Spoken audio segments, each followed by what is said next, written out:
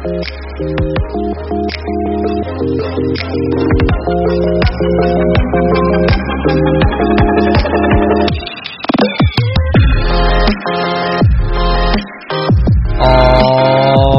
everybody. Welcome back to another edition of the Untitled Jeff Gluck Podcast. I'm your host, Jeff Gluck, and today it is a How I Got Here version of the podcast with Dave Alpern, who is the president of Joe Gibbs Racing. It's pretty cool that he was willing to do this.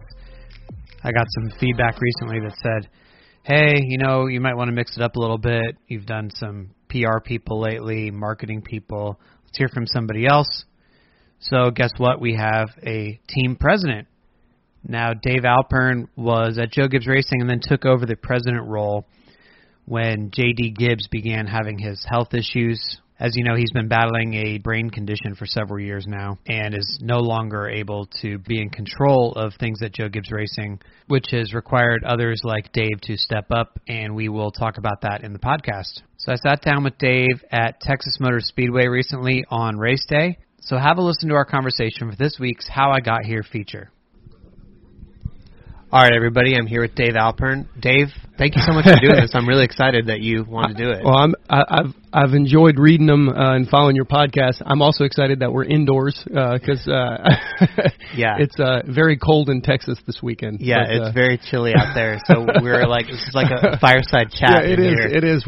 Minus the fire, but it does feel like it. I appreciate it. We'll pretend this lamp is a fireplace. Yeah, exactly. So I know you from your role at Joe Gibbs Racing, but I don't know anything really about your backstory. I'm going into this totally blind. Yeah, well, so I'm excited to hear your journey. So, how did this begin for you? How did this whole thing start? Well, so I grew up outside of D.C. in Northern Virginia, and actually J.D. Gibbs and I have been best friends since 7th grade. No way. We went to intermediate school and high school together. We went off to different colleges, and J.D. was on kind of the 5.5-year plan, and I got done a little bit early. I was on the 4.5-year plan, so his dad was starting this race team when we were getting out of college, and I got out first, and they needed cheap labor, so I was an unpaid intern, believe it or not. I actually started college as an electrical engineering major until I realized I was really bad at math and science, which are two key components to being an engineer. My dad was an engineer, but I hadn't bothered to take a personality profile, which would have said you're going to be a horrible engineer. So that lasted a year. I got my degree actually in communications to be a broadcast. I wanted to be a broadcast journalist. I wanted to be my dream was to be a Sports Center anchor when I was in high school and college, and obviously I failed at that as well. So I finished college right as Coach was starting a NASCAR team, and he asked if I would help for 6 months, and I said, man, that'll look great on my resume. It'll be great experience, and I just had this hunch. Everything Coach does turns to gold, so I'm gonna hitch my wagon to him for my first gig, and so I literally moved to Charlotte, and then me and JD and another guy, Todd Meredith, we were all three recent college graduates. We lived in an apartment together, and we went to work at this startup race team. We had 15 employees. We had no idea what we were doing, and when I say that, I'm talking about we were put stickers on cars. We were booking hotel rooms, and I speak to college students a lot, and I tell them to give you a perspective of it dates us. When I started, this is forget cell phones. It was pre-email, so I didn't. Wow. You weren't emailing people, so I always joke. I got put in a broom closet. They didn't have anywhere to put me, so they literally emptied out a broom closet and had to run an extension cord in there for a lamp because there was no plugs in a broom closet. And I had like an elementary school desk is all they had room for, and a chair and a lamp and a phone. Of course, who was I going to call? I had nobody to call. Maybe a hotel on occasion. And kind of that's how it started. It was about as, it was about as unglamorous as you could think. And we just made it up, You had no, not only did you not have any experience, but did you have no racing idea about NASCAR? So yeah, I had an uncle who I grew up with. My uncle Jimmy. He's passed away many years ago, but he used to take me to Dover and Richmond. We would go to when I was growing up. Okay. And I was a number 88 Darrell Waltrip fan when I was little in the Gatorade car, and I had T-shirts and stuff from that. But I wasn't what you would call a big fan. I just was aware of NASCAR, and we would spend more time wandering around the grandstands and the just the area around the track than we did watching the race. But so I had some familiarity with it, but I was by no means a NASCAR fan, nor did I, one day say, hey, I want to work in NASCAR. For me, it was more about the who than the what. In other words, I was teaming up with the Gibbs family. They could have been selling coat hangers and it wouldn't have mattered to me. I was like, hey, I believe in what they're about and want to be with them. The fact that it ended up being in NASCAR is kind of a bonus, it's a lot more fun than coat hangers, but I'm glad that that's the business they were in, but I had no aspirations to do that at all. So how did it evolve over the years? Because if that was the case, and it sounds like everything had to be self-taught, learning by experience, how did it evolve from starting out and not knowing anything to getting to where you are at this point? I have no idea. No, seriously. So it's it really is. I mean, we have a sign in our lobby that talks about how we want everything that happens in our company to be evident that there's direct intervention of God. And I would say our whole history is that way. I mean, I'll never forget sitting at our first championship in 2000 when Bobby Labonte won, and we're sitting at the table, and it's JD and his wife and Todd and his wife and me and some others, and we kind of literally looked around and go, this is a miracle. We just won. We just beat the best teams in the world and won a championship. Are you kidding? If people only knew, we have no idea what we're doing. It's like we don't know what we're doing. Now I'm speaking for me. Fortunately we had a lot of people who did know what they were doing back in those days. With Makar and Coach. But for me, honestly, when we were small, you kind of had to do everything. Now as you get bigger, we have 600 people, but we didn't. We brought in Chris Heline as an example many years ago to run all of our communications and our PR, and he came with Joe from the Redskins. But for 15 years prior to him, we didn't have anyone in that department. I was the licensing. Joe called me the T-shirt guy. For many years, I was the T-shirt guy, and that was what we did. And now we've got JJ, who's an expert and who came from NHL and NASCAR.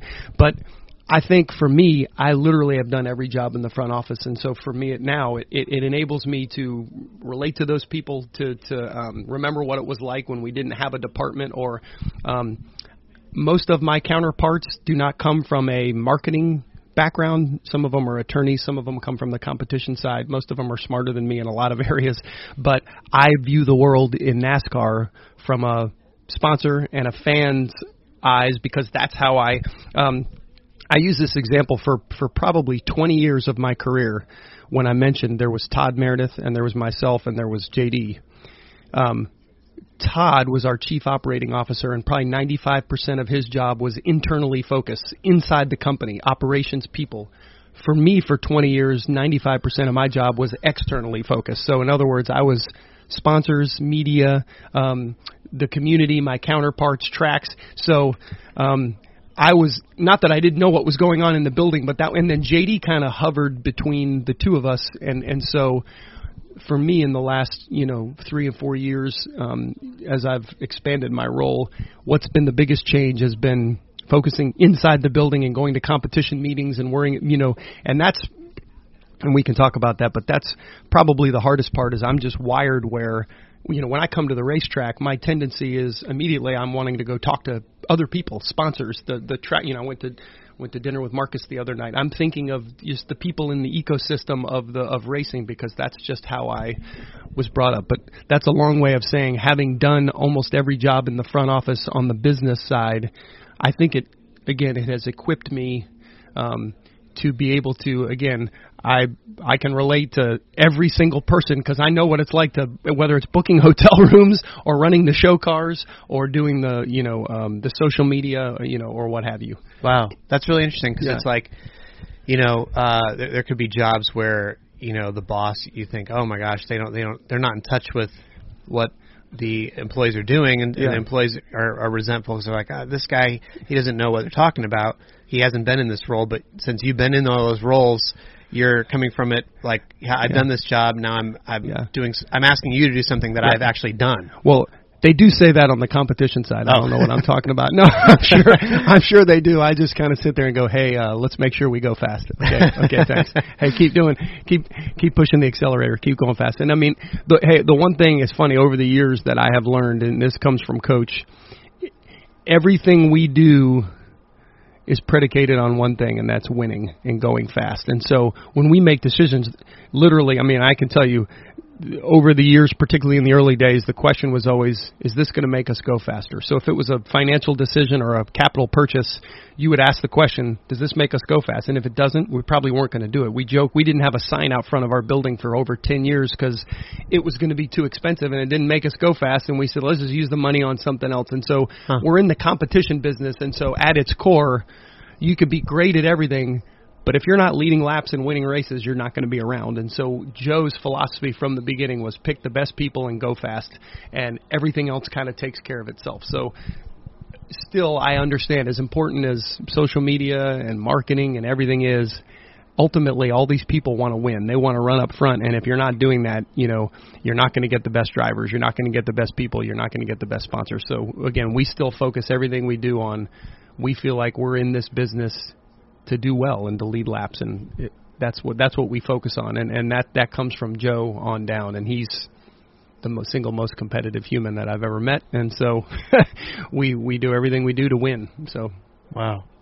So you mentioned that your role has expanded to the competition side, and I assume that means that you know that coincided with JD having to step aside. How difficult has that been for you to not only sort of take on those extra responsibilities, but you know, you're seeing, you know, your best friend go through this, and you're trying to pick up the slack and do him proud at the same time? No, you know, it's probably one of the hardest things I've ever, you know, experienced in my life, and again, it's my whole career. It's funny, I was in a really good position, because when you work for a small family business, there's some comfort in that. You know, if you work for a big public company, there's a lot of politics, and there's climbing the corporate ladder and worrying. And, you know, for many years, I kind of had the comfort of knowing, hey, I work for a family business. I'm kind of as sort of high up the rung as I'm ever going to get. And there was comfort in that. And I was very happy and comfortable with my role of sort of just really being there as almost like a chief of staff for JD and for Coach. And it was very comfortable for me. And you know, I mean, candidly, I had many years where I thought, you know, maybe I'm not being, gosh, is there something else for me someday? You know, I've been doing this for a long time. I'm very comfortable in this role. I feel like I've done everything there is to do.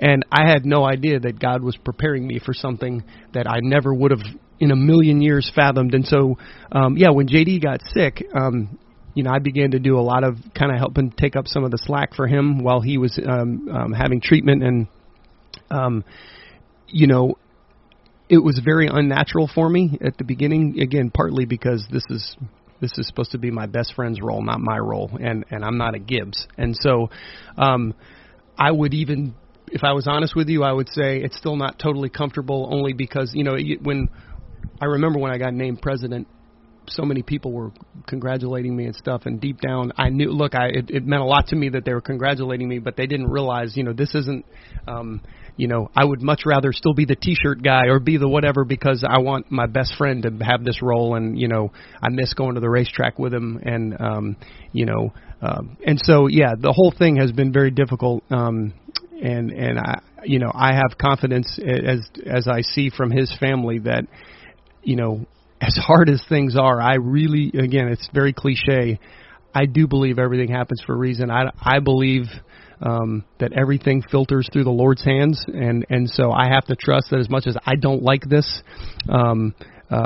we you know, God's been faithful to this company. I said at the beginning, I mean, our company is just literally a miracle. The way that we've, year after year, you see how things have happened that would not have happened apart from the intervention of the Lord. And so as much as I wish this wasn't how things were supposed to go, it has, and we're just trying to do our best amidst it. And Joe has been, you know, I mean, Joe's incredible. JD's wife and his kids are, I mean, they're an amazing family. They are so strong. And like I said, JD's the toughest guy I know, and he's fighting it and he's battling it. And but it's still going to the racetrack. Again, especially here, we normally stay up in the Norm's condo, and JD always stayed there with me, and I miss having him at the racetrack. So it has been a tough journey. I feel very grateful to have been in the position to be able to help the family out. And again, last thing I'll say is, you know, you asked about thinking about JD, yeah, honestly, when I make almost every decision that I make, I think about, all right, how would JD approach this? What would JD do? And I hope I'm treating things not really the way I want to do it, because it's not my company. I'm just I may have a fancy title, but ultimately I'm just a steward of somebody else's company. I'm trying to do a good job. I'm trying to do, again, what JD would do in a decision. And JD's I always joke, JD's excited and depressed are about an inch apart. He was the most steady guy, and so he didn't get emotional. And so all this is one big crisis. There's like 10 crises a day, and you got to just stay measured. And I try to think about that. Channel my JD. I was like, all right, Dave, don't get too excited. You got to be smart here. You got to be calm. And JD would make the decision that's best for the people. He wouldn't get emotional, and he'd never made decisions based on emotion. He would do the right thing. And so anyway, it's been tough, but it's been, again, I feel again, I go back to just saying I think we've made the best out of the situation, and we're I'm watching JD fight, and so that's all we can do is fight and keep trying to win and do things the right way. Wow. I don't know if this makes sense, but when something like this happens, and I don't know if it would be different if it's another company, but I imagine it would be, because just the family tie-ins that you have with them. I mean, does that sort of take it to another level for you as far as like your determination and your passion to help the company succeed, because you've been put in this role where it's not only the company, it's your friends, you know what I mean? Oh, no, it's 100%. Look, no, I would say I go to work every day working for a family that I love, and that's a huge part of it. I'm not sure if I'd still be doing with it if it was just a nameless, faceless. This isn't a job to me. I mean, this has been my whole family has been raised. I have a picture over my desk, and I have twin boys that are 21. They're at Chapel Hill, and I have a senior in high school, and I have a picture over my desk, and it's 22 straight years from the same spot on the porch of a house that we rent in Daytona every year of my son's life, and it's them growing up sitting on my lap in the same spot. Of course, wow. They're not on my lap anymore, but and it's one of my prized possessions. But it's an example of they've told me it doesn't matter where we work or what we do in our whole life, we're taking off and we're going down for that picture. Even if and if the guy sells the house, we told him, you better tell the new people there's going to be a family coming on the porch taking a picture, and that's just an example. And there's a number of, that's not the only race. That's just an example of whether it's Miami, whatever, these traditions that I have in my family that we do. My family came with me to the California race, and JD's boys came, and Melissa, his wife, and we all went to Disneyland the day before Fontana. And, it's who you're doing it with is the thing. And it's not just now the Gibbs, it's the people that work for us that have become friends, and you love their families. And I mean, you wake up, JD used to say that all the time, is that what he thought about most when he woke up and when he went to bed was the families that are depending on us to make good decisions. And now it's 600 of them. So you talk about 600, that's not just 600 people, that's thousands of people, because it's spouses, parents, kids, neighbors, aunts, uncles, that whatever we do, and so when you make a decision, sometimes people might criticize a decision, and what I want to tell them is, let me tell you, we care.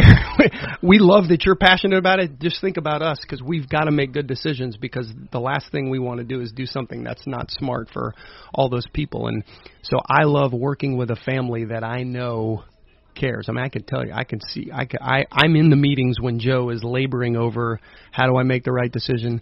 I can tell you that every Monday for 26 years, we have a little group that gets together and prays for the whole company every week, and Joe Gibbs leads it, and he's praying for people by name at the company if you've got something going on with your family or whatever. And I think to myself, where else am I going to go where people care like that? You know what I mean? I would hate to be at a company where you're just some number. You're a nameless, faceless, but we really have a family. Again, it's a 600 family, which is a lot different than it was in the early days, but as best we can, that culture has stayed there where Joe really cares about the people. And again, we want to win. We want to take care of our people, and it is a special place. Again, it's a stressful place a lot. It's a stressful business, but it's a great special place to be a part of. And I'm grateful that I'm a part of it.